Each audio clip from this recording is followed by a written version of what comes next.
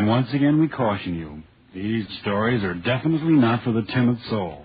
So we tell you calmly and very sincerely, if you frighten easily, turn off your radio now. Marge! Marge! Mush! Don't you understand, North Pole talk?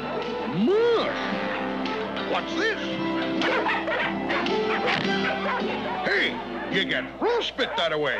Who are you? Who am I? The name's Yukon Cornelius, the greatest prospector in the North. This is my land, and you know, it's rich with gold.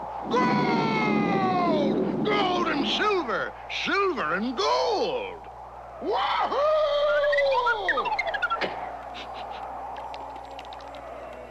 Nothing.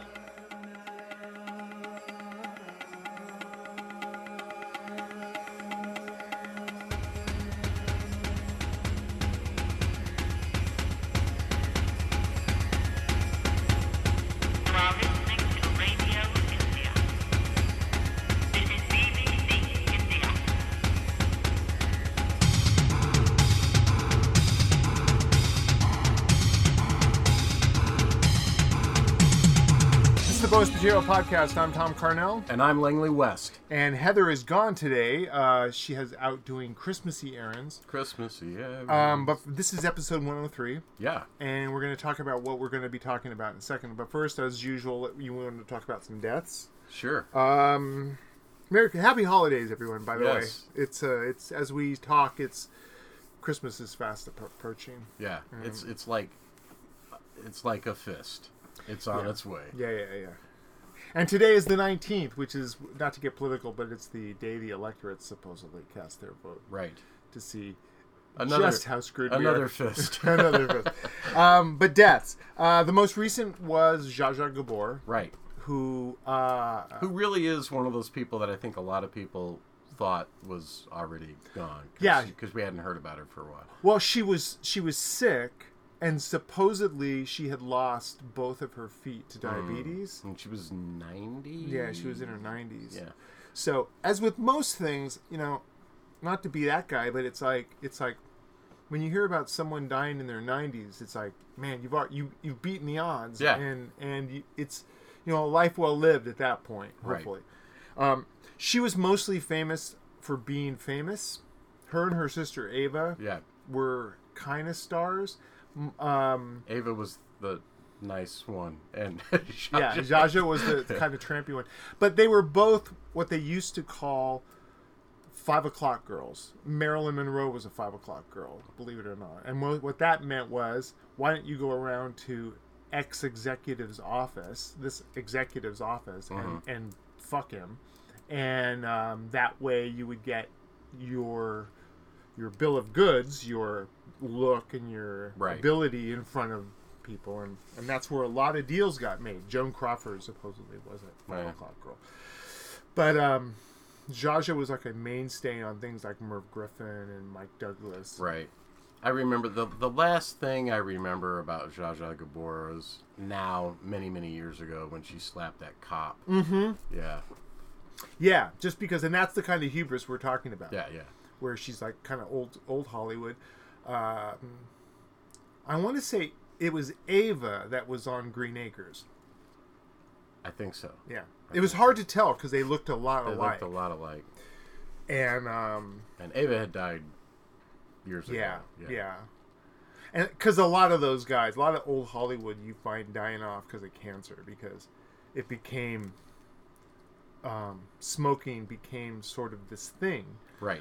It gave them studios an opportunity to help promote a product that they undoubtedly got a kickback on, but it also gave actors stuff to do with their hands. It's like I just saw a video on YouTube about actors that eat. Like Brad Pitt's notorious for eating while he acts, right? Because it gives his hands something to do. It's long been a mainstay.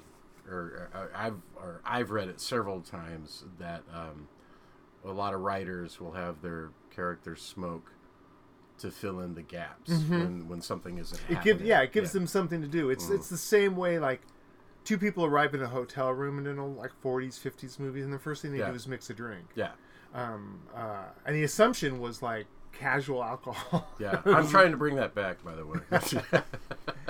Was rampant because it was always that everyone had that decanter and they would always pour stuff. But right.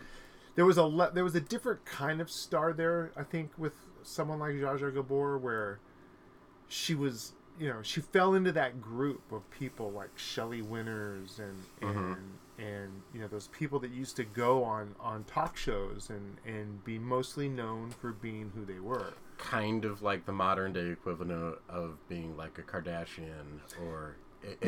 except that you don't have all that exposure. Yeah, and they had. I mean, like Zsa Zsa Gabor was in a movie or two. She was a pinup girl, for one of a better word. Was she in? Was it Queen of Blood?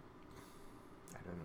Maybe it sounds like something she would have been in. It's so. Like the hot chick, back when she was there. Yeah. But yeah, so she died, and not unexpected. But still, sad all the way.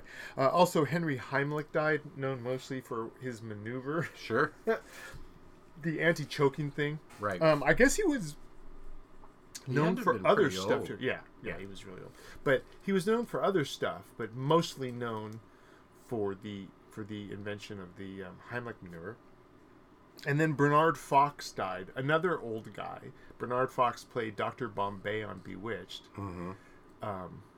As well as other stuff that he's one of those guys that I remember seeing him around, but I'd be hard pressed to remember. He's always reminded me of Terry Thomas. Yeah, except less British and less bitchy. Yeah. But he was one of those guys who you'd always see him, movie helper. He was always in there in the mix, and he was always solid performances. He would have made a good Mr. Belvedere.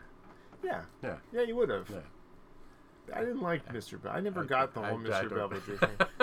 I know a lot of people that watch that show. I mean, also Alan Thicke died. Yeah, which was kind of a surprise. He was fairly young. He was 69. Yeah. At a hockey game with his son, and had a heart attack. As you do, I guess, at some point. Yeah. And Alan Thicke was a music producer. He used to work a lot with David Foster. And he wrote a lot of pop tunes, and like especially sitcom intro themes. He wrote the Growing Pains theme and then he had that was kind of the Alan Thicke show. Yeah, I mean, really, it started that way. Yeah, and then when Kirk Cameron and Tracy Gold kind of got in there, became the Fonzie. And that was before Kirk Cameron went full blown nut job. Right. So. But Alan Thicke had a show called Thick of the Night, which was at the time when like Arsenio was trying to get something going, Chevy Chase was getting going. It was all offshoots of what the Tonight Show was. Yeah. And Alan Thicke had this terrible show. Gilbert was talking about on his podcast that he met Vincent Price, and he goes, "Yeah, I worked with you. You did the Alan Thicke show, and I was on the Alan Thicke show, and we worked together." And Price reportedly said, "Oh, that was a terrible show." Delightfully terrible, I think is what he said. But it's one of those guys, like, in that same era of like Up All Night. And unfortunately, now we also have to remember him as the father of Robin Thicke. Yeah. Speaking of Alan Thicke and Gilbert, I posted it on my Facebook feed, but there's a great episode of Celebrity Wife Swap where Alan Thicke and Gilbert Gottfried switch wives. Right. And it's a riot. It's 20 or 30 minutes long. And oh my God, it's hilarious. The first thing Gilbert does when he gets there, he's all, first thing I want to know is when are we having sex? Hilarious. But Alan Thicke, one of those guys, he got, I want to say I read that he, like someone like Chuck Woolery, he got a little conservative towards the end. But that happens as you get closer to having a heart attack. At a hockey game. But anyway, so those guys are gone, and not a lot of surprises there. No. But if you're in a death pool, but still noteworthy. Sure. So episode 103, we're gonna go and talk about a couple of guys. I want to compare them in a weird way to Val Lewton, in that they're known for their product even though they didn't direct it. Right. But they produced it and they sort of shepherded it.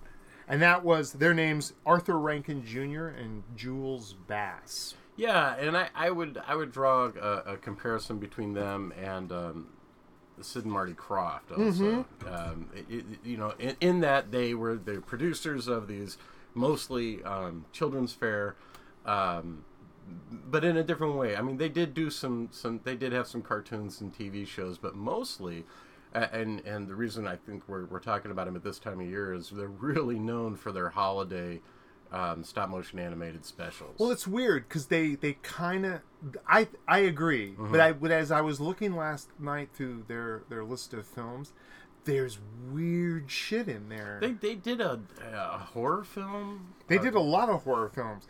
One of the things that mostly struck me was 1981's The Bushido Blade with Toshiro Mifune and Richard Boone. Yeah, they produced that, and I think they like Richard Boone. Yeah, it's like a name I'm going to get to in a minute. Paul Frees. We'll get to that guy in a second. That guy's really important and very, very cool. So, but they had their stable of people. Yeah. And they were pulling from that same sort of pond as Zsa Zsa Gabor inhabited. The Shelley Winners, the Mickey Rooneys, the Burl Ives, the guys with name recognizability. But they're starred. Fred Astaire after his star had kind of faded. Yeah, it's a good way to get him cheap. They produced a movie called The Last Dinosaur. Yes, with Richard Boone, and there's this machine with a big drill on the front of it that winds up I can't remember, the middle of the earth or somewhere. And it's not very entirely original. Yeah. And Richard Boone is trying to hunt this T-Rex. So this, I haven't seen this. This is like a live action thing? It's a Oh, that's cool. It's a full-on movie. It reminded me a lot at the time of the At the Earth's Core and The People That Time Forgot and the movies that starred Doug McClure as the... I met Doug McClure when I was a kid.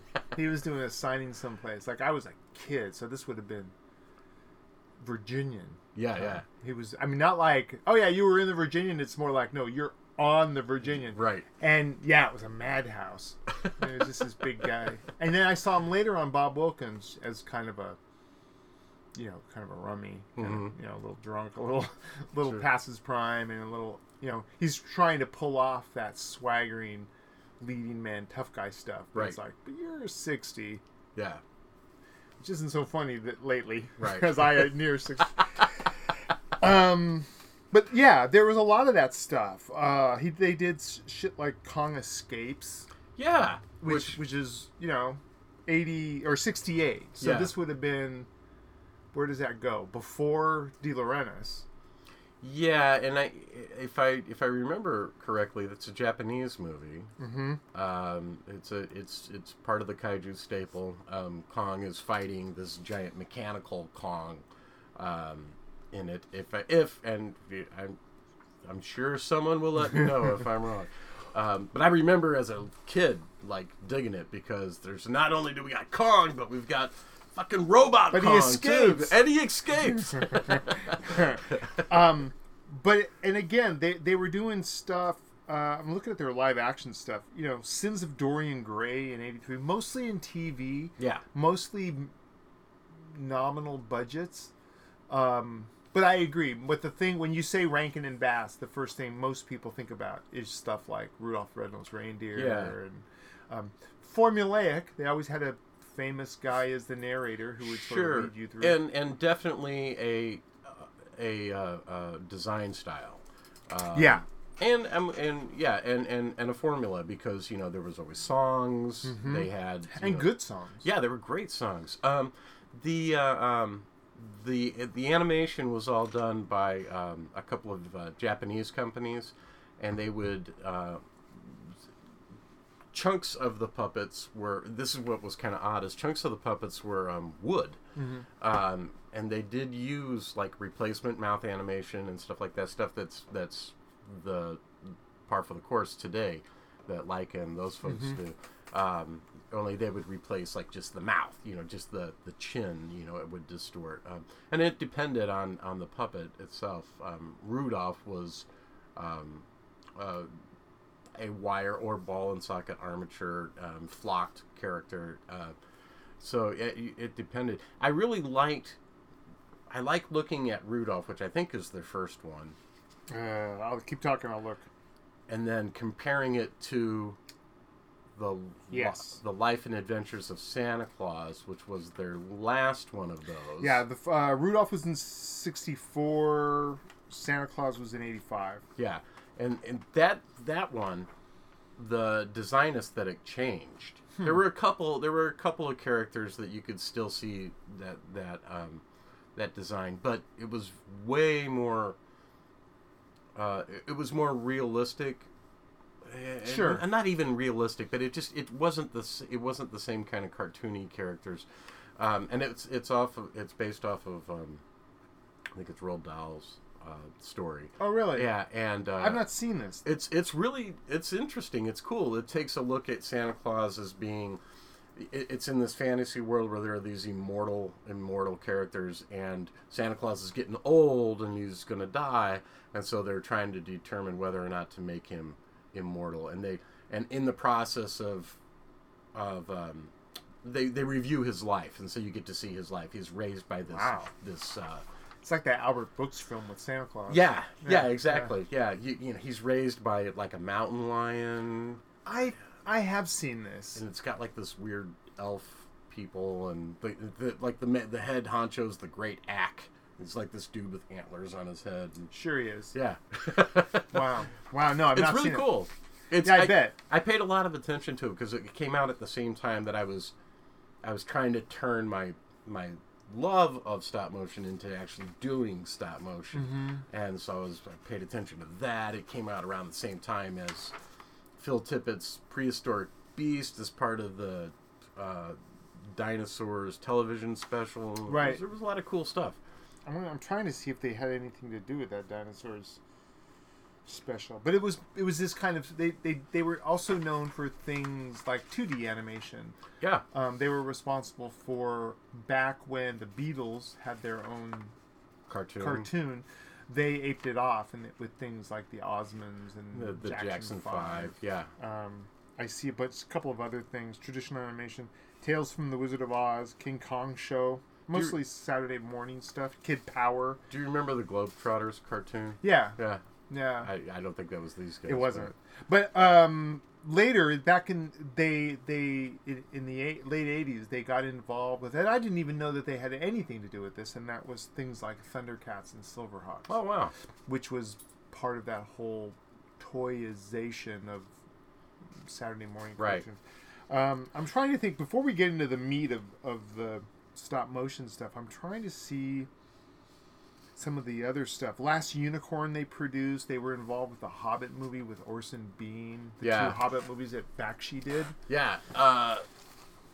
No, he didn't do those. He didn't do those? No, he did. He did the movie. Right. That was kind of in between. Right. This was the Orson Bean thing. Yeah. And for I know people of a certain generation, for them, that's the Hobbit. Yeah. Like when they think of the character in their head, they don't think of this realistic. They think of that. Yeah, and because I remember watching it as a kid and it being truly frightening. Yeah. The big spiders. Yeah. I still remember The Greatest Adventure. And then the other one, the Return of the King one, didn't cause as big of a splash, but it has one of the greatest songs ever in it. Where there's a whip, there's a way. Sure. Where there's a whip, there's a way. Oh, when you think about it, that's where you want your first introduction to bondage and discipline. Absolutely. Give me some big mouth goblin that's like forcing me to do manual labor. Right. I'm trying to think. I'm skipping that. But again, you start to see with all this stop motion stuff. So I guess we'll start with Rudolph. Rudolph, the story of how everyone's a dick to you until they need you. Right. And as popularized originally by the song. Yes. And they even that in and of itself is kind of weird. Like somebody took a song and like turned it into this. Oh, and it happened again and again. You know, they used to do that. I remember one of my favorite Christmas movies, and not because it's a good one, is it was a TV movie with I think I talked about it on the Christmas episode with. It was Yes, Virginia. There was a Santa Claus, and the Scrooge-ish character is Charles Bronson. But it was one of those things, you know, where there would be some transformation or whatever. Rudolph introduces to people like the Hermie the Dentist, which became iconic. Yukon Cornelius, which was way iconic. Yeah. And that goofy Yeti that they had. Bumbles, yeah. Bumbles Bounce. When I was, you know, because I was born in '66, Rudolph was already there. Yeah. And so, like, that formed my conception of Christmas. You know, when I... Oh, sure. Even now, whenever I think of what does Christmas look like, to me, it looks like all the landscape of those yeah, and I'll tell you what, at the time, I would have been a little older, so 64, I'd be like 4 or 5. It introduced to me something that I always wished was real, and that was the Island of Misfit Toys. Right, the Island of Misfit Toys is... It's so... I would love to see one of those like Gregory and Maguire Wicked kind of things. Right. Just the political dynamic on the Island of Misfit Toys. Yeah. I might have to write that down. Yeah, there's a thought. Somebody recently on Facebook was asking which Christmas character do you most identify with out of Rudolph, and I was like, the Charlie in the box. The squirt gun that shoots jam. Yeah, and I'm like, God, that's seriously like someone's seriously smoking pot in R&D for that one.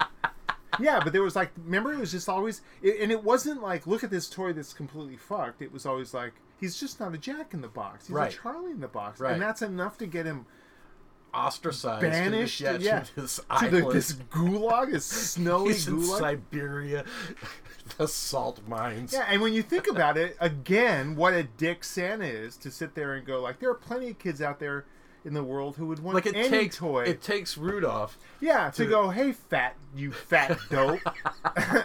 Let's give these things away, because, yeah. And then the whole thing with that weird coach. The coach on reindeer games, bringing a little authoritarianism into this fucking reindeer games, man. Yeah, it was always one of those things where I thought, you know, and what mob hit took Burl Ives' legs, because he's literally just sort of squishing around. He's a snowman. He doesn't have legs. I was just fucking around now, but yeah, you're right. It became synonymous with what Christmas was. And in fact, like It's a Great Pumpkin, Charlie Brown, it isn't really Christmas until you see at least a sliver of Rudolph. And it became like The Wizard of Oz and some other things.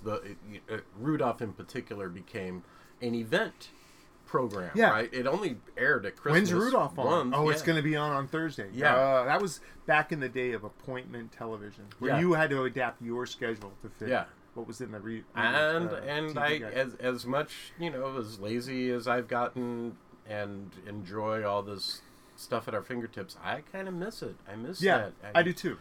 I miss having to. I think it contributes to art not being as special. Yeah. It's like anything, you know, the more readily available it is, the less you treasure it. Right. And I think I agree with you, and this is way not about Rankin and Bass, but the idea that it's become so easy to get our hands on things. I talked to people recently about, you know, tape trading days, the VHS stuff, where you would make third generation copies of stuff just so you could see Gates of Hell or whatever. Dude, I remember there was this video store in Iowa City, Iowa, in the 80s called That's Rentertainment, and I saw I remember it was a big deal that, you know, I got to see Eraserhead again, not in the theater as part of some thing.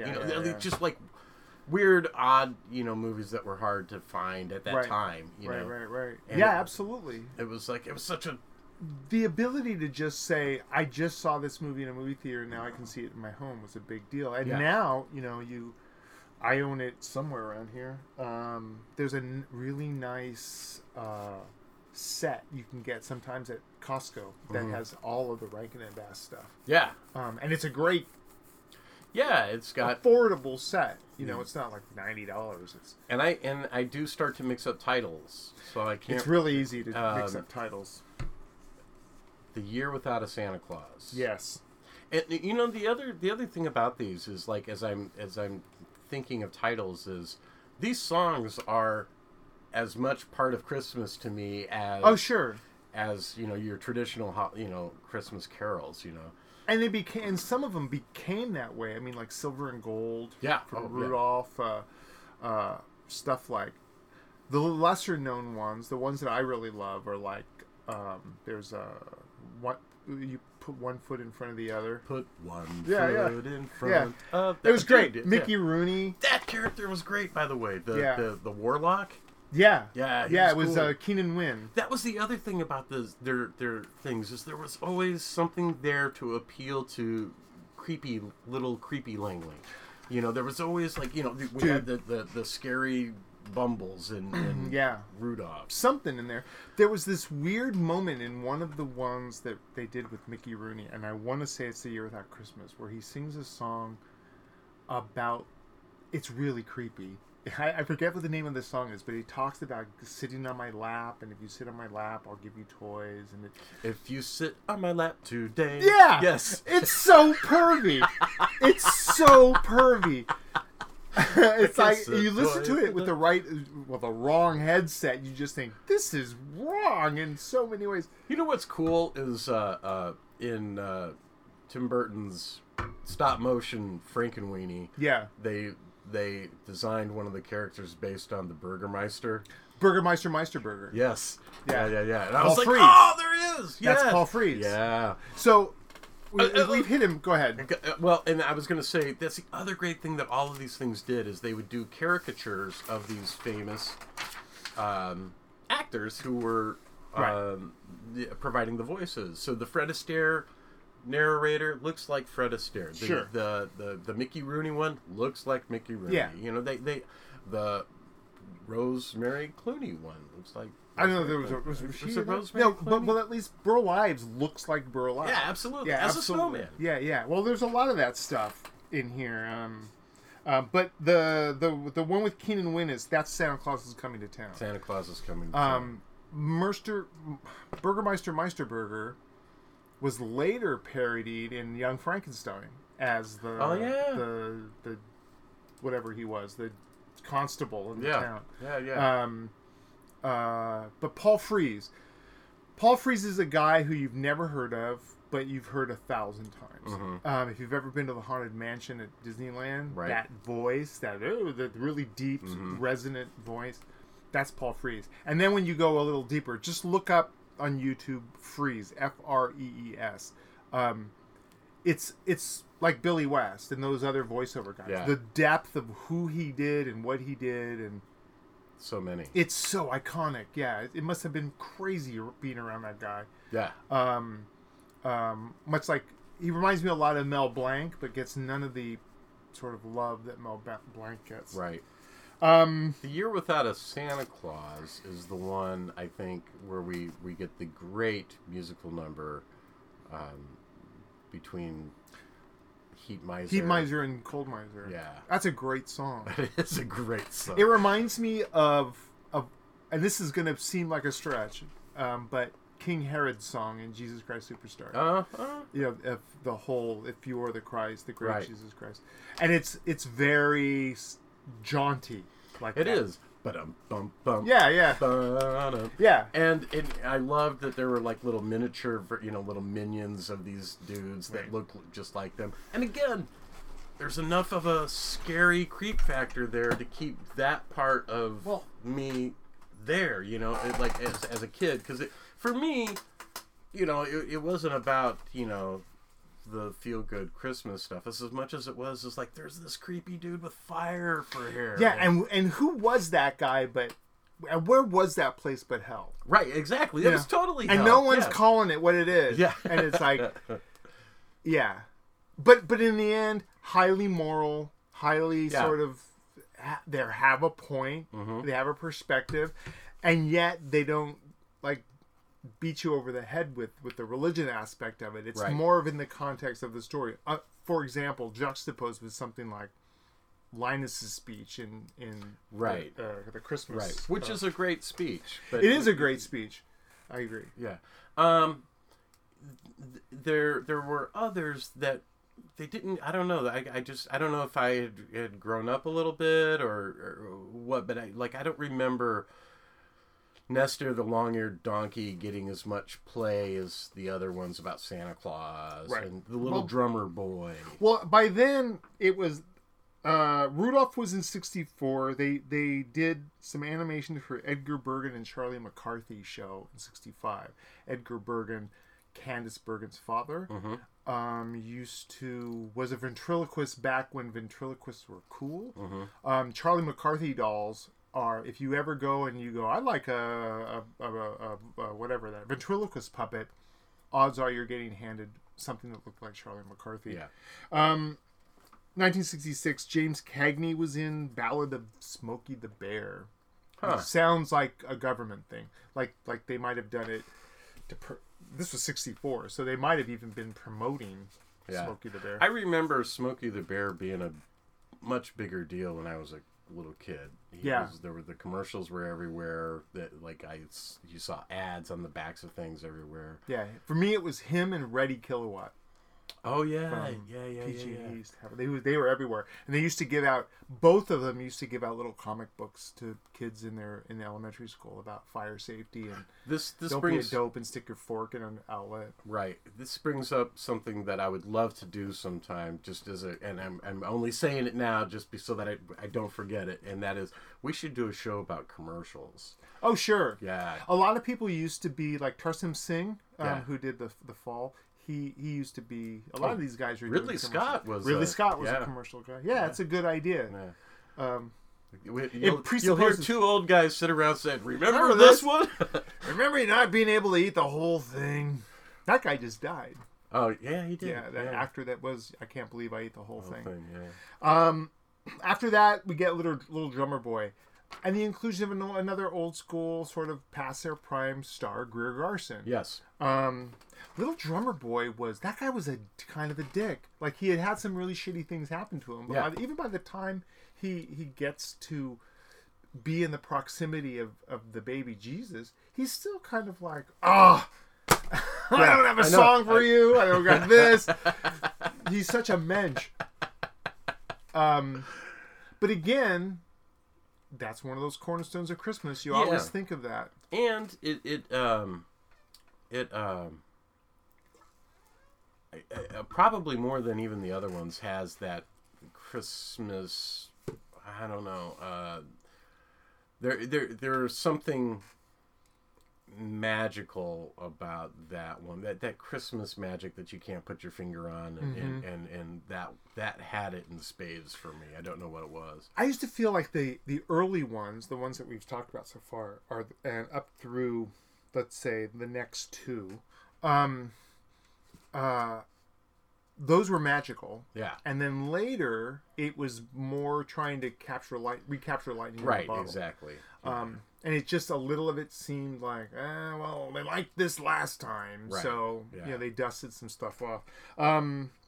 So, Little Drummer Boy 68. 70, Fred Astaire, Mickey Rooney, Keenan Wynn, and Paul Frees in Santa Claus is Coming to Town. Yeah. And what was great about that was it sort of gave us like an origin story for Santa Claus. Absolutely. Yeah, it gave us and it was cool because it was an origin story, and I remember thinking as a kid, where does Santa Claus come from? Sure. And so it was neat to have that. Yeah. Yeah, and it was back when that kind of stuff, you didn't happen. You didn't there wasn't looking at an iconic character and going, well, let's spin it and see, where he came from, and what made him into. Now, this wasn't deep thought. This wasn't Westworld Santa Claus, right? But it was something. Yeah, somebody like it's a solid story, and it's a solid. I mean, it could have been like really bad, and it isn't. I always dug the fact that Santa Claus turned out to have red hair. That was cool. Yeah, as a redheaded kid, there was like, hey, at least Santa Claus. And then it was the whole thing, like the moment where his chuckles turned to ho ho ho's. Yeah. You're just like, I know that guy. Yeah, it's like in many ways, it's kind of like what's happening now in like superhero movies, where it's just like, oh, I remember that from reading that, or I remember that, like, that's Mrs. Claus. Yeah. She's the one that leads to his early onset diabetes. No one likes a skinny Santa. I know, and that's the thing. You got to figure Mrs. Santa's got a fat death policy on Santa. Anyway, we could deconstruct Santa for a long time. Man, somebody needs to do one of these about Krampus. I know, right? Krampus is hot. Like, now's the time to do it if you're going to do it. Yeah, it is hot. It is really hot. Which I'm going to talk about in something else a little later about something I saw. Then after that, you got Danny Kaye, 1971. Here Comes Peter Cottontail. More of the same. Yeah. Danny Kaye, America's favorite. He was Hans Christian Andersen. Sure. Reportedly, those Hollywood Babylon circles, they talk about what a dick Danny Kaye was, and just not who you think he is. Sure. Well, Mickey Rooney,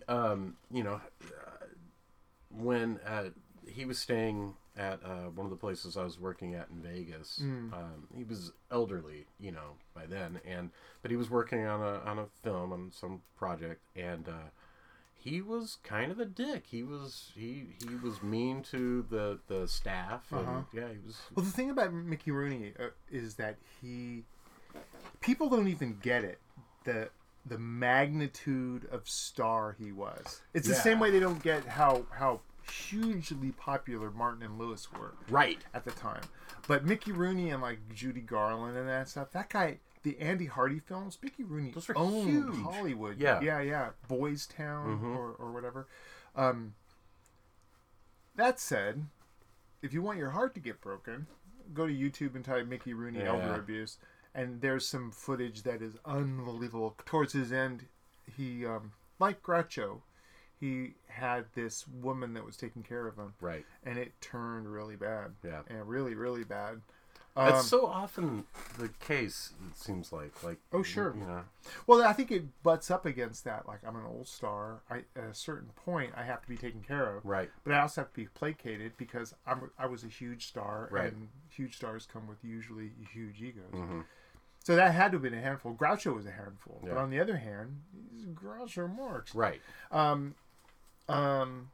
But it was a tie-in. Immediately, it tapped into that old Hollywood thing. Oh, Danny Kaye. Oh, Fred Astaire. Oh. Right.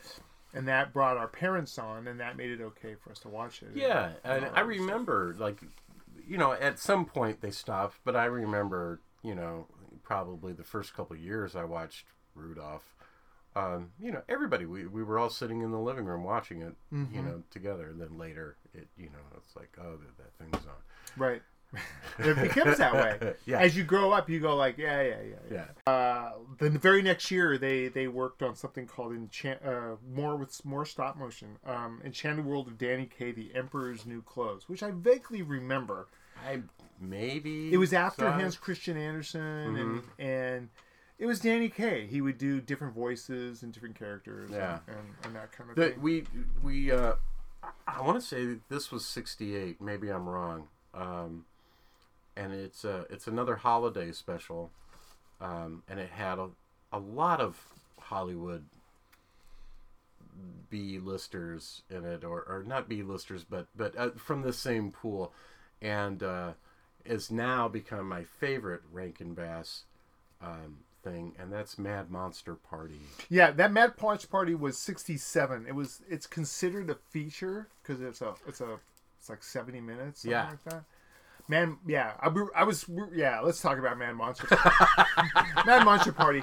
I had never heard of it until I was in my 20s. Oh, wow. And my wife goes, "Have you ever seen this?" And I was like, "No." And we watched it, and it's amazing. It's amazing. I remember seeing it when I was little, and just like immediately recognizing, okay, this is the same stuff that I like from these other things. At the time, not knowing what stop motion animation was, but it looks the same. I like this. I remember, I remember Boris Karloff being in there. Karloff is in it. Phyllis Diller. And then it disappeared. Like I didn't see it for years and years, and it became that kind of foggy, distant memory, and I'm like, did I actually see something like that? And then, years later, it was like, oh, fuck, here it is. It's out. And now it's on, you can find it on YouTube. Yeah. It was one of the things that I think have fallen out of favor that I absolutely love, and in fact, I'm going to start working on one in a minute. The Monster Mash. It was in one film, like something like Abbott and Costello Meet Frankenstein or whatever. You've got one film with these central characters, but a bunch of monsters. They were encountering all these different monsters. Mad Monster Party, it's got everybody. Invisible Man, Dracula, Frankenstein, Werewolf Man. Yeah. It's got some big tentacle thing in the moat, right? And it's got this skeleton rock group, the Crypt Kickers. The music, unfortunately, there are highlights, but the music's kind of weak on this one. Yeah, it's very groovy. Yeah, it's kind of And Boris Karloff, it's towards the end, and he sounds great, but he also sounds a little tired. Like I gotta say this shit again. Yeah. But. And I always really loved the girl, I always call him the Dr. Girlfriend from Venture Brothers, but the Dr. Girlfriend character, this deep, almost Susan Terrell-like voice. Yeah. That even as a kid, I realized, I don't know much about why this is sexy, but this is kind of sexy. Yeah. And she had these gigantic torpedo pointy Jane Mansfield breasts, I remember, and this cool hair, and she was always like good looking, but she was kind of bad and evil in a weird way. Yeah, for young Thom, that's blood in the water. Absolutely. And then the guy, the dude, the main, the nephew, they're doing a really bad Jimmy Stewart. Yeah, and he of course becomes not so normal, whatever, but it let us know that here's freaks and they're getting along, and they're having a life, and life's pretty good, and there's a young little spooky boy. It was absolutely. Yeah. We need more of that. Yeah, and it was a niche that, man, it's the first time you see like a Tim Burton fan, young Hot Topic goth kid. Yeah.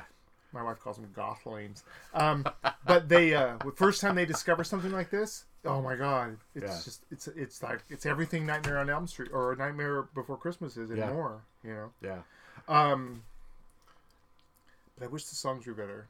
Yeah, I do too. The songs do not, like, I haven't seen a lot of these for years, and you mentioned them, and I'm able to sing the song. I can't do that for any of the songs. I can't do anything. There was the theme that was very Bond kind of sounding. The whole thing had that feeling, had that 60s cool vibe. So it was, a lot of guitar reverb. Yeah. None of the music is, this music is not in it, but you expect this sort of kind of sound. And like if they could, they would be driving Alfa Romeos. Yeah. And everything, that's exactly the word. Very, very groovy. Very groovy. And even when the skeleton band shows up, it's very kind of... Yeah, they got kind of Beatles haircuts. Yeah. So then in 74, back to stop motion, Year Without Santa Claus, narrated by Shirley Booth, who was Hazel, who none of you remember. Yes. And that's who I meant instead of Rosemary Clooney. Sorry. Yeah. Shirley Booth and Hazel, that was iconic. She was huge. And a great actress before that. Yeah. Hazel, There's a story that David Sedaris does. I think it's called Teenage Runaway, where he winds up having to go to Palm Springs with his parents, and he escapes on this bicycle and rides around the neighborhood, and he winds up getting too hot and needing water, and he goes up to this house, and it's Shirley Booth, and he's like, Shirley Booth, and he describes her. I can't remember, but it was like, it's like the Uber mom just comes and envelops him in her bosom. And Hazel was like that. She was this big sort of doughy woman who was back when it was cool and okay to have maids. Yeah, and she was the one. It was kind of like the old trope in sitcoms where, like Benson. Benson was the one that had it all figured out, right? Even though he was, and everyone, all the successful people that were surrounded him relied on him. Right. And Hazel was kind of like that. Yeah, Hazel kind of ran the. But so it makes sense that they would have her on this, but it just seems. Her voice is great too. Yeah. It's very matronly. Mm-hmm. Like, you're right. It's one of those big hugs. Yeah. Voices. Yeah, and then let's see. Next, again, we're hitting one a year now, sometimes 2 a year. The First Christmas, the story of the first Christmas snow. Angela Lansbury was in it. I don't remember this. I don't remember that one at all. So that'd be a project. Try to trace down these ones that, because I know in that compilation disc has all the Santa Claus ones and stuff, but like some of these other ones, it'd be interesting to check them out. Yeah. Although I suspect that they may not be that good, and then that's why they're not. I think the cream rises to the top, and when you if you don't remember some of these, like there's a couple of these I don't even remember at all. 76, Red Skelton in Rudolph's Shiny New Year. Oh my God! Talking about a new dress for the pig. Yeah, that one was. I don't like that one. Red Skelton was always, he had this sort of niche carved out, very family friendly, very faith-based comedy, a brilliant great clown. Yeah, great clown. Yeah, he was. He went on to, when he stopped performing, he went on to do paintings of clowns, and they go for thousands of dollars. Yeah, now. But the New Year baby in this is Rudolph all over again. Yeah, because he has these enormous ears. And everybody makes fun of his ears, and he goes off by himself, and it's Rudolph. And Rudolph has to go, he needs some to receive training in the East. Yeah.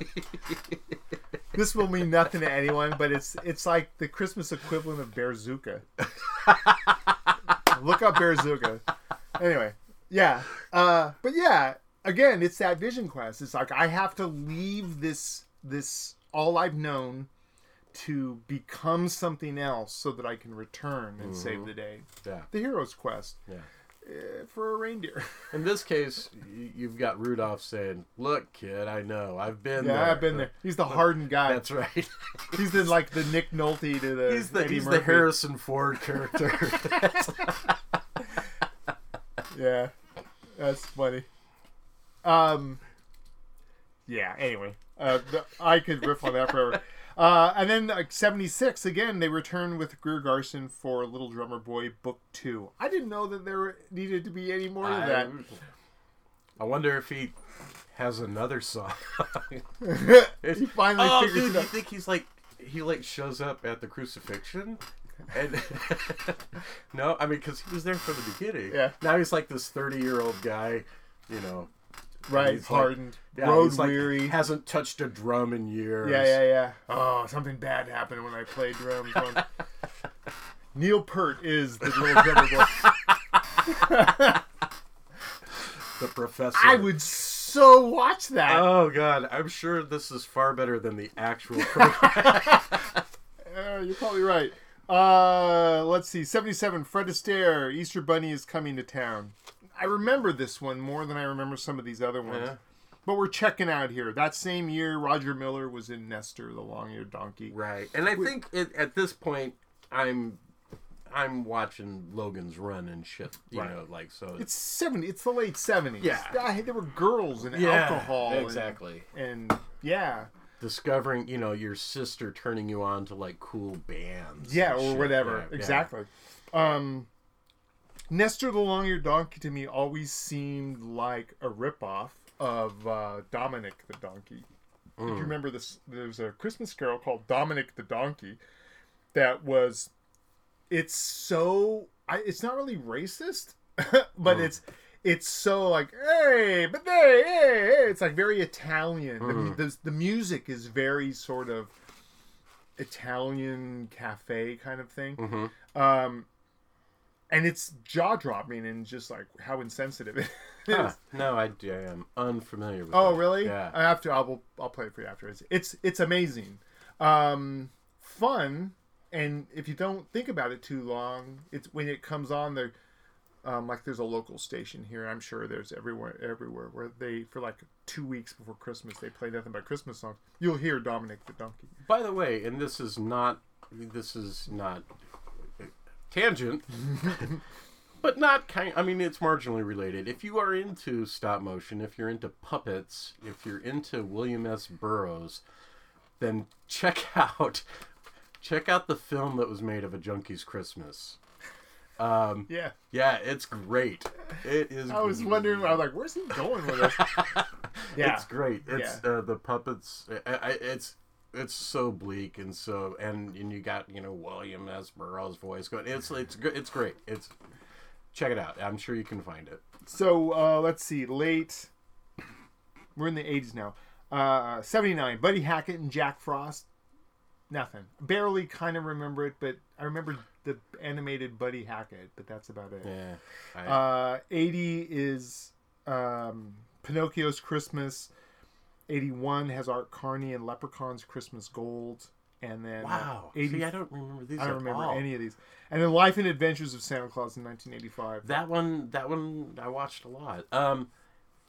You know, and it makes me wonder if maybe it's not the quality that's missing, but just that, you know, the world wasn't the same, and so maybe. Well, after like 68, you got Watergate, and you got all this other stuff, and even then, as you get into the late 60s and into the early 70s, it was like that's puberty, and that's when you're not home to watch this kind of stuff anymore. Whereas a kid, you were. I'm interested in tracking some of these down. I want to check them out. I'm sure I'm not going to see anything new or different, but you may just find oh yeah, I do remember that. Well, sometimes, and sometimes in these, I mean, like these are not Ray Harryhausen. These are not, you know, but sometimes you'll run across something watching them. In particular, some of the miniatures and the way they did clouds and things like that have real value to that type of a special effects person, and you can look and see and figure out, I hadn't thought of doing that way, and there's some pretty cool stuff in there. There's some great stop motion kids stuff that was done like in the 50s and 60s and stuff that people don't pay much attention to. Right. Because a lot of it was like throwaway. It was for kids, so no one really paid much attention. Hansel and Gretel is shocking, man. Those faces are great. Yeah. Let me see. I'm trying to see if we've kind of made our way through all the stop motion stuff. Yeah. There was in 72 episodes of something called the ABC Saturday Superstar Movie, where they did something called Mad, Mad, Mad Monsters. Huh. To go along with, at one point, they did something called... Not Mad Monster Party. God damn it. It was around the time where It's a Mad, Mad, Mad, Mad, Mad, Mad World had happened. Right. And so these guys ran with it.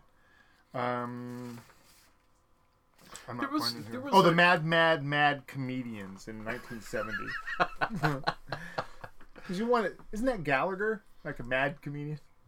Gallagher's a dick. Just saying.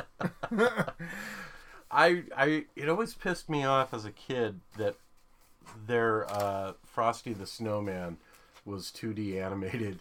I wanted another stop motion. Remember that with Jackie Vernon? Happy birthday! Yeah. It's like, you're a moron. and that kid, the villain in that. The villain, I forget, he was the magician with the hat. He wanted the hat back. Yeah, he wanted the hat, yeah. That was Paul Frees. Yeah. And, and that little rabbit, the mute rabbit, that was his helper. It's great. It's good. I wanted, when I was a kid, I wanted it to, but that clearly shows their design aesthetic, because even though it wasn't their stop motion guys doing it, the characters look the same. The character designs, the eyes, it had a definite stamp. Yeah. Much like The Simpsons has a definite stamp, and so on and so forth. Well, now that you're talking traditional animation, I've got things like, again, same formula. 67, Cricket on the Hearth, Danny Thomas and Roddy McDowall. I don't remember. I don't remember him, but yeah. I just want to be in a room with Danny Thomas and Roddy McDowall. Yeah, that. Mouse on the Mayflower, 1968, Tennessee Ernie Ford. That I remember. Vaguely remember, right? I remember a mouse wearing like some little pilgrim's buckle collar, hat, and buckle shoes. Frosty the Snowman with Jimmy Durante and Jackie Vernon in 69. Mad Comedians in 70. 'Twas the Night Before Christmas, 1974. Joel Grey and George Gobel. That one I've seen a few times. Mm-hmm. That's the one. First of all, no one knows who George Gobel is. George Gobel was sort of this again. Merv Griffin, Johnny Carson staple. I used to love whenever he would come on those things. Had a flat top, had a really weird comedic style, very sort of unsure of himself. Yeah. And Joel Grey, of course, is Joel Grey. 1976, Burl Ives, The First Easter Rabbit. 76, also Andy Griffith in Frosty's Winter Wonderland. Again, kind of milking it. Yeah. But, okay. 78, Tom Bosley, The Stingiest Man in Town. This would have been like right around Happy Days. I guess, yeah. So they were like, give me that Tom Bosley fella.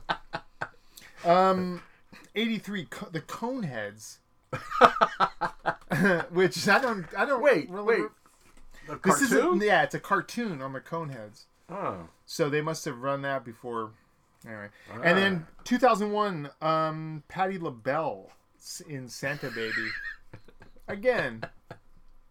I don't even remember that, but I wonder if it's all based on the song. It would have to be. Yeah, I'm assuming. We're winding up here. A couple of other things that I think are really interesting. More ABC Saturday Superstar movie, Red Baron, and something called Willie Mays and the Say Hey Kid. Yeah, Willie Mays. None of you know who Willie Mays is. But Willie Mays, that was a big deal. The whole Say Hey Kid back in the 70s was a big deal.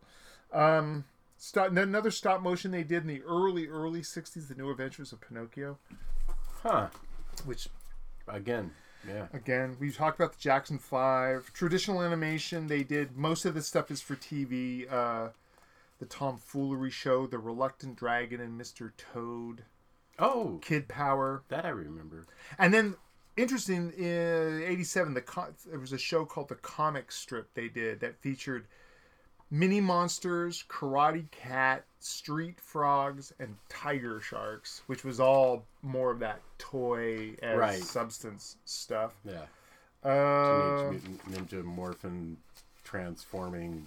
So I think in closing, what I think is interesting about these guys is that huge at the time. Yeah. And then it's almost like they were so entrenched in their production style that when the technology moved on, they tried to adapt, but they just kind of couldn't. It's harder to do as time goes on, because you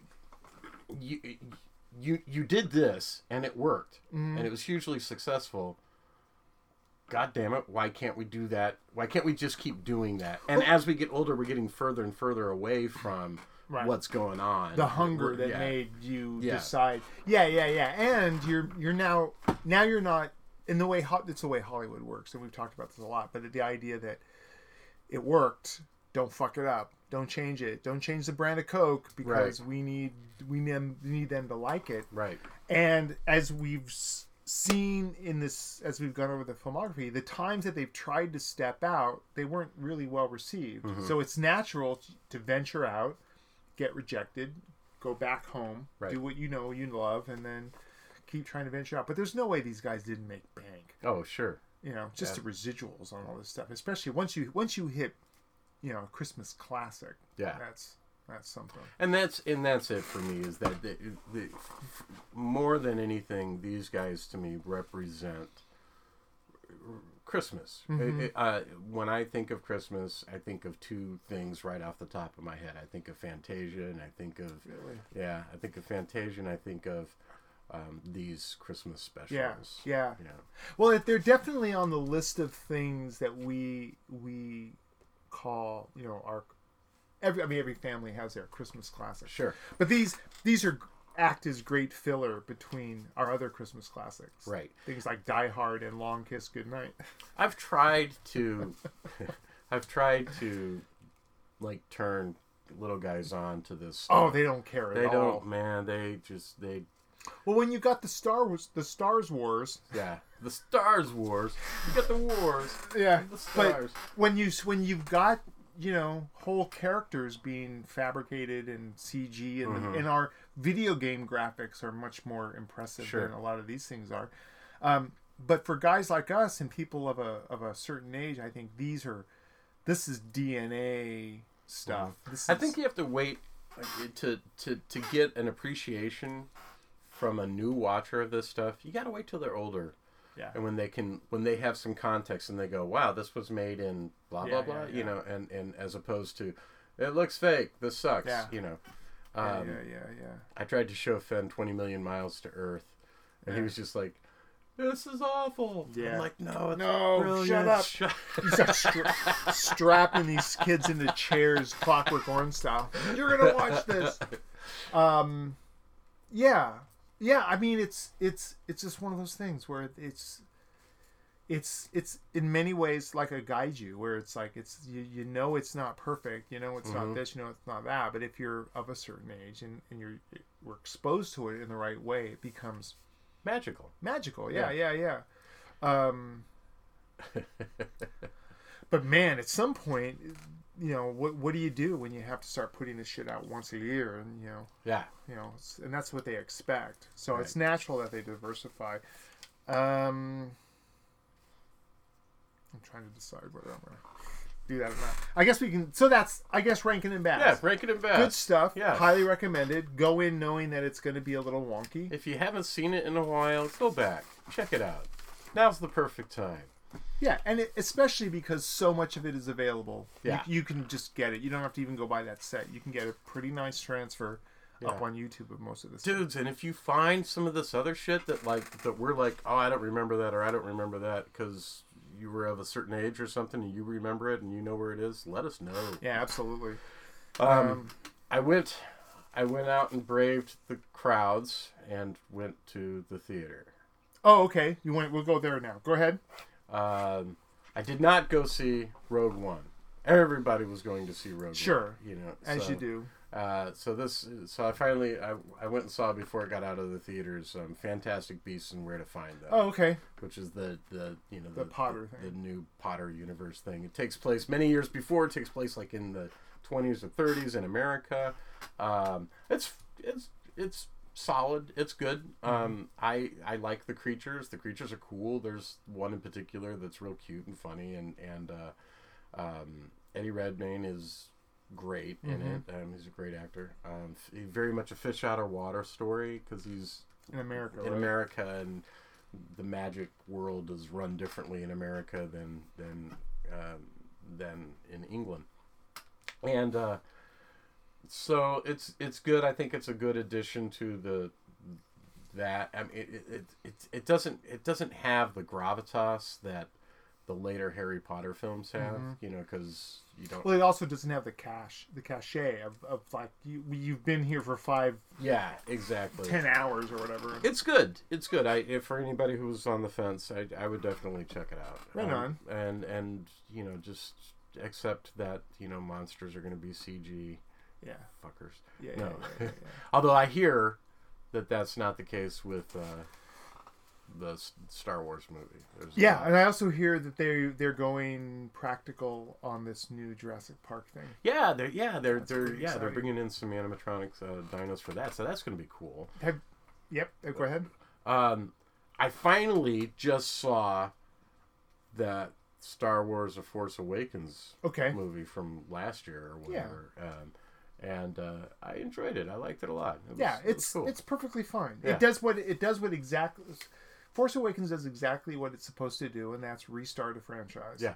Give you a bunch of characters to new love, give you enough stuff that's familiar that you're going to feel... like... You know what it looked like? It looked like a movie again. Yeah. And I hadn't seen... Well, I hear nothing but good things about this Rogue One. Yeah. But it's also not something I feel compelled to go rushing out. We're not Star Wars fans, so... We'll see it, and we'll see it a year from now, and we'll be going, that was good. Yeah. But I really don't see it being one of those films... I don't see any of these things being one of those films that and I hope I'm wrong, proved wrong, that I'm going to go, wow, oh my God, it's in my top 10.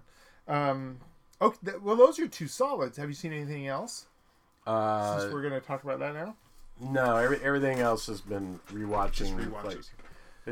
I've had Beauty is Embarrassing on a loop here lately.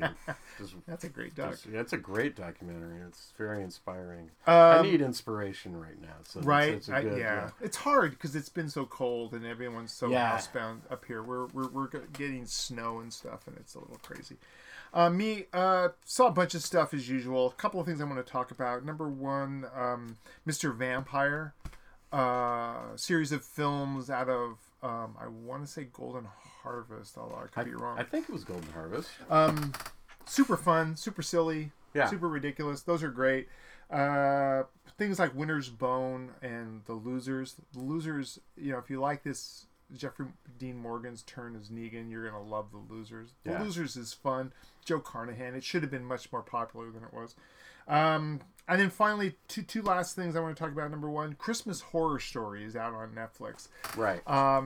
Which is an anthology. It's sort of an anthology thing. They're like interconnected stories kind of a deal. Mm-hmm. William Shatner's in it in a phoning home role. But what's important about it, the film is terrible. And the stories are inane. But all the monsters are practical. Yeah. They've got a great Krampus. Man, that Krampus... That's a badass Krampus. Yeah, it's like a guy in a suit, blatantly a guy in a suit, a big guy in a suit. Yeah, but he's got these giant horns, and it's super scary. He's really cool looking. He's, I have not seen this movie, but I saw Krampus. Yeah. A few years ago when it came out, and I liked it, and I thought it was good, except for Krampus. Krampus was like he was a pile of blankets. Yeah. With horns. It was awful. But this guy, he's bare-chested. Yeah, this guy's like... Yeah, he's genuinely scary. Yeah. So I for the practical effects, worth seeing. Yeah. Put on when you're doing something else and you don't need to pay attention because the stories are dumb. And there are 4 of them. And instead of going like, here's 15 minutes of a story, here's 15 minutes of a story, and going through the 4, they go, here's 4 minutes of a story. And so any tension or momentum that they gain in the progression of that narrative goes away, evaporates, because you're like, now you're jumped to something else and you're like, wait, where are we? And it all comes together at the end, but it's dumb and ham-fisted. But the monsters are cool. And it's then like a less good Trick or Treat. A way less good Trick or Treat. And then last night we, as is our tradition around here, is we watched every year we watch White Christmas, because White Christmas is one of the greatest films ever. However, as watching it, I just kept thinking the entire time that what a bitch Rosemary Clooney is. And this is a little conspiracy theory for you White Christmas fans, but she's such a bitch, and throughout the film she's kind of a unpleasant person. And by the time she ends up leaving and going to New York to do her own show, which dissolves a lifelong partnership with her sister at the drop of a hat. Right. it's all because she kind of misheard something or was told something via the nosy housekeeper, and she just bails. And if she would have just spent 5 minutes going, hey, what's this shit I just heard about you saying X, Y, and Z? But no, she throws a snit, and it becomes this whole thing. And I get it. It's a plot device to help further, whatever. Because it sets up the big reveal at the end where she comes back. But holy shit, man. I don't get it at all. I get Vera Ellen, Danny Kaye being attracted to Vera Ellen because she's Vera Ellen and she's hot. She can dance really, really well. But Rosemary Clooney, it's just like, wow, dude. Like, they're like, look at her. She's beautiful. Look at those beautiful blue eyes. And you're just like, I just see George Clooney's aunt. But there's whole chunks of the film I would say that don't work. I think there's a dance sequence called Choreography that Danny Kaye does that just doesn't work. But man, when that movie fires on all cylinders, it's so great. So there's that. Do you want to go news or trailers? Let's go either. Okay, we'll go news. This is going to surprise no one, but a writer from Lost recently was interviewed, and he said that throughout the writing of the series, no one in the writer's room had any plan, and no one knew what they were doing. They would just throw ideas out, and it kind of all comes to roost in that last. Yeah. I wasn't a Lost fan, but this really bugs me because you should be thinking of these things. Yeah, it's your job. Yeah, before you step up to the mic to say something, you better have an idea of what you're going to say. And to find that they had no idea just frosts me to no end. Well, I mean, it really was. And I think there was a lot of pulling the wool over people's eyes in like this bullshit about everybody had to have a copy of the Lord of the Rings on their desk. All the writers had to have a copy of the Lord of the Rings, and it's a bullshit. The writers in interviews compared what they were trying to do to Stephen King's The Stand. Yeah, and I'm like, okay, no, not at all. I don't see it. It was bullshit. It was. It's stuff to get you to like think about. I remember I was an idiot. Like I bought this book like early on when the series first came out. What's it all mean? What's it mean? Yeah. Right? Yeah, it's like it means nothing. It means nothing. There was cocaine in the room. Yeah, mostly. Yeah, that was kind of weird, and it really bugged me. It was one of those things that just kind of stuck in my craw all week. For reasons unknown, they're rebooting The Honeymooners, which I thought they did with the Flintstones. Right. This is something else. I don't know what they're going to do. Wasn't there a movie a couple years ago? Was there? I think so. I could see them doing something really ridiculous, like, instead of Jackie Gleason, you cast Kevin James or something like that. But I don't understand why. I don't see it. I think that boat has way sailed. Yeah. They're in the wrong decade for rebooting. Speaking of, Mackenzie Phillips is returning to a One Day at a Time reboot. Yeah. With no Bonnie Franklin because she's dead. No Pat. What's his name? Oh yeah. There's a guy who played Schneider. Yeah. So it's really just Mackenzie Phillips because Valerie Bertinelli is already on her own show on TV Land with like the likes of Betty White. Right. So this is really just Mackenzie Phillips pushing a premise that no one. It's not so novel. It's like, and she's divorced. It's like, right. Yeah, everyone knows. Everyone's been divorced for the most part. Anyway, that was kind of weird. This is really odd too. Ruben Fleischer, who directed Zombieland and Gangster Squad, is doing a remake of a series I really like. BBC did a series called Jekyll with James Nesbitt. Yeah. Not that old. Not that old. Yeah. Go Fig. Lionsgate's remaking it with Chris Evans. So Captain America is going to be Dr. Jekyll. No. I know. There's a couple more reboots, but I'm going to jump off that for a minute. David Ayer, who did Suicide Squad, is going to direct Gotham City Sirens. It's a Harley Quinn, Catwoman, and Poison Ivy movie. As a Batman fan, I'm kind of interested. Sure. Having seen some of the Suicide Squad now, I'm not as interested because I just think it's a hot topic, like a hot topic exploded. But that's there. Yeah. Hulu is rebooting Foxy Brown with Megan Good from Minority Report. Unless they're going to do a Black Dynamite thing, I'm not interested. Right. Now, if it's just modern day Foxy Brown, you know, in the hood, no, I don't care as much. No. The pain is almost done. Sam Esmail, who is producing the really great Mr. Robot, is prepping a miniseries at Universal. It's a retelling of Metropolis. I'm kind of interested. Maybe. The fact that he's doing it, it's not going to be just as simple as the making of the automaton. It's going to be. It's going to have a lot of weird conspiracy and whatever.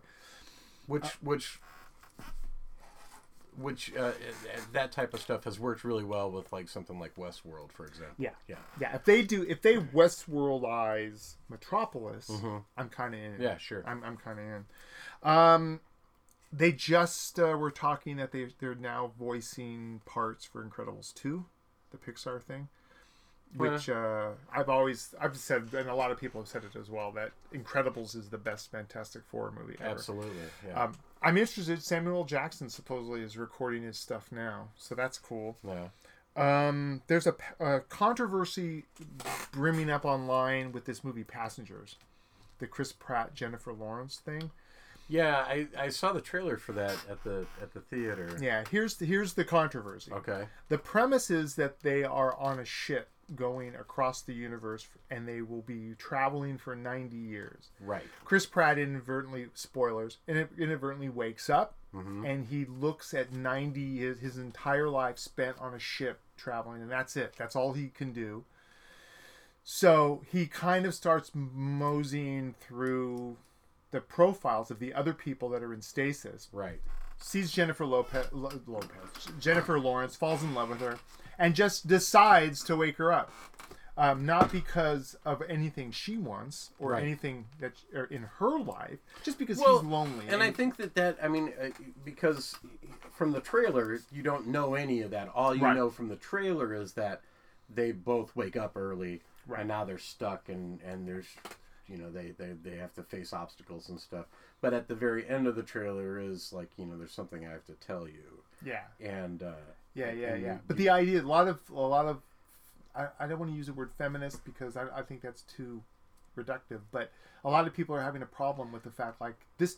She's a plot device. She's not a character, and it's more of the lack of, I don't want to say diversity in Hollywood, but the lack of substantial female roles. I would disagree.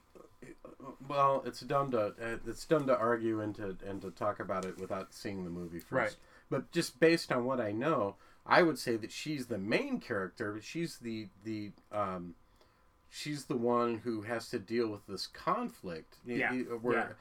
I'm sure he's not going to be a traditional villain, but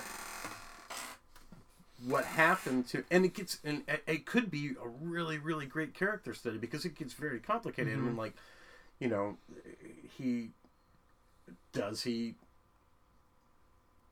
would it make a difference if he woke up some guy so he could play cards with him for 90 years? I think the idea is that she, there's not a lot of thought given to, she goes to sleep thinking, I'm going to wake up in 90 years in this utopia. Right. And instead she gets woken up because he's lonely. Right.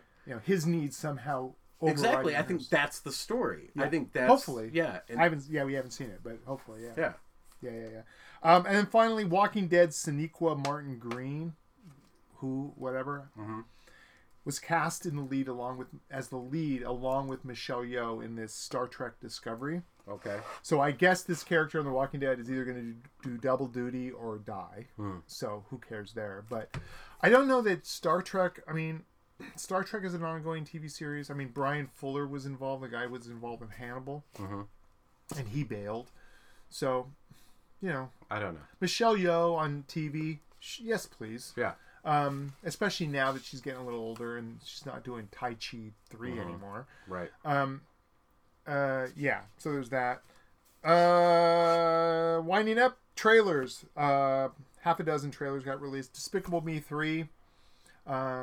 Noteworthy because they've cast as one of the villains Trey Parker. It looks genuinely funny. I think if you're on board with... Have you seen this yet? No. It's pretty much, if you like Despicable Me 1 and 2, and if you like the Minions movie, you're already on board. Yeah. Oof. Movie called Snatched, released a trailer. It's Amy Schumer and Goldie Hawn, and it's painful.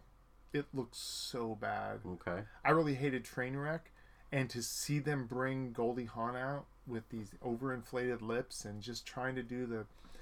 If you ever saw the movie with Albert Brooks and Debbie Reynolds, something about mother, it's very much like that. It's like a doting mother. They go on vacation, and then one of them gets kidnapped by gorillas or some shit.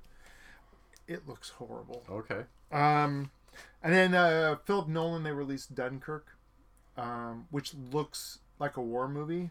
Yeah, it looks good. Yeah, I kind of just walked away from it going, yep. It's cut. It feels like the first 10 minutes of Private Ryan. Right. I like the look of it.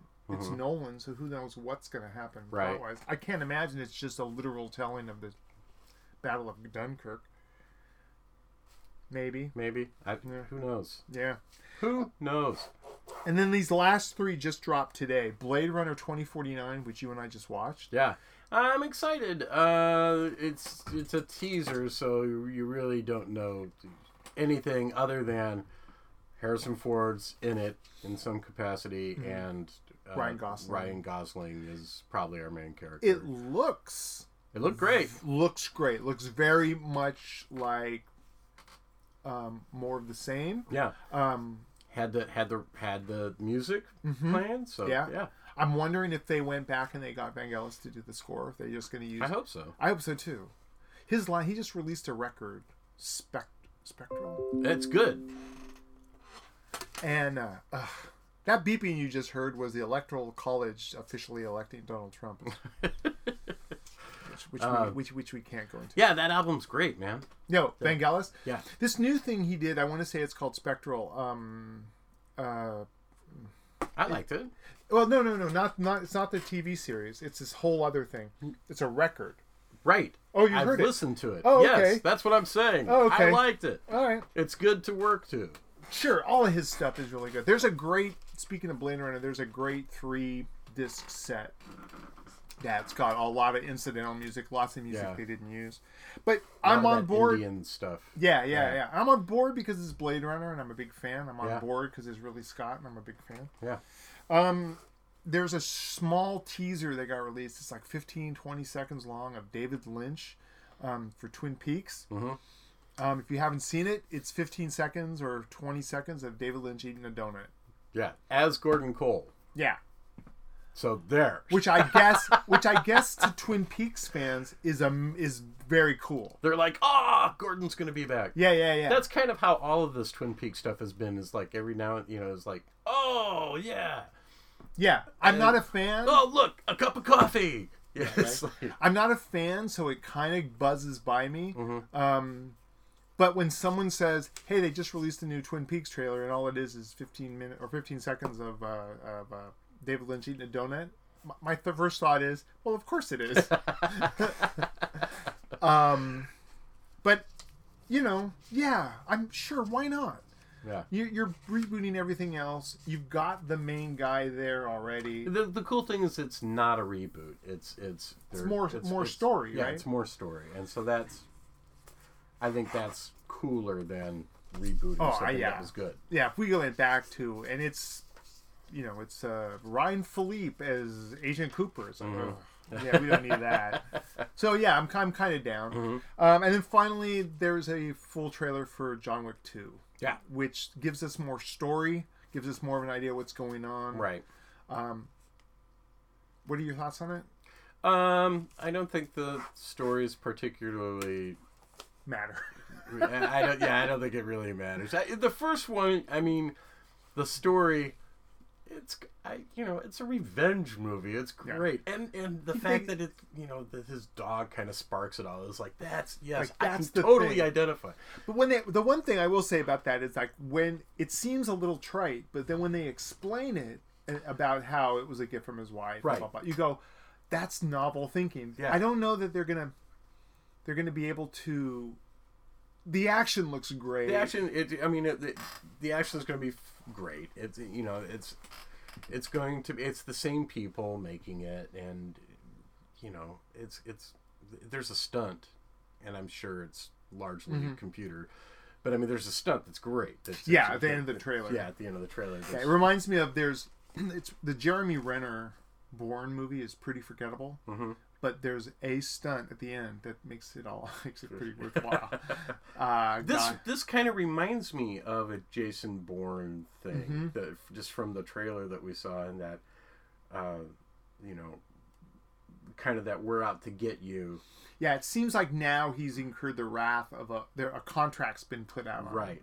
And I'm praying that they don't do something trite by, like, the contract was put out by the brother of the guy he kills in John Wick 1. Because that's so silly. There's plenty of reasons for people to want to kill this guy. It'd be interesting to see if it's the whole, we've got a contract out on you, and a contract out on me. I'm coming to kill you. Yeah. It's the Rorschach thing. Yeah, it's like, exactly. You're not locked in here. Yeah. I'm not locked in here with you.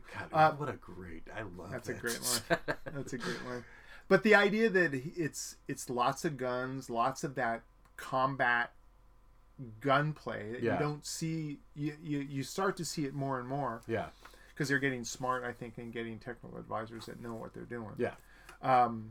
But, look, I was on board... at the end of John Wick 1, you know? So I really love the way these films look and the way the action is portrayed. So, yeah, completely on board. Really good. I think that's it. We're going to head out of here now. No show next week. Yeah, we're taking Christmas off. Because we're going to do Christmas and what have you, or some sort of a holiday thing. And we'll be back after the first of the year with... more stuff. We got a whole list of show ideas that we're going to talk about. Heather, come back. We miss you. And I think we're done. Yep. Have anything to say? No. Okay. All right. So, episode 103, Rankin and Bass. For the Bonus Material Podcast, I'm Thom Carnell. And I'm Langley West. Stay scary.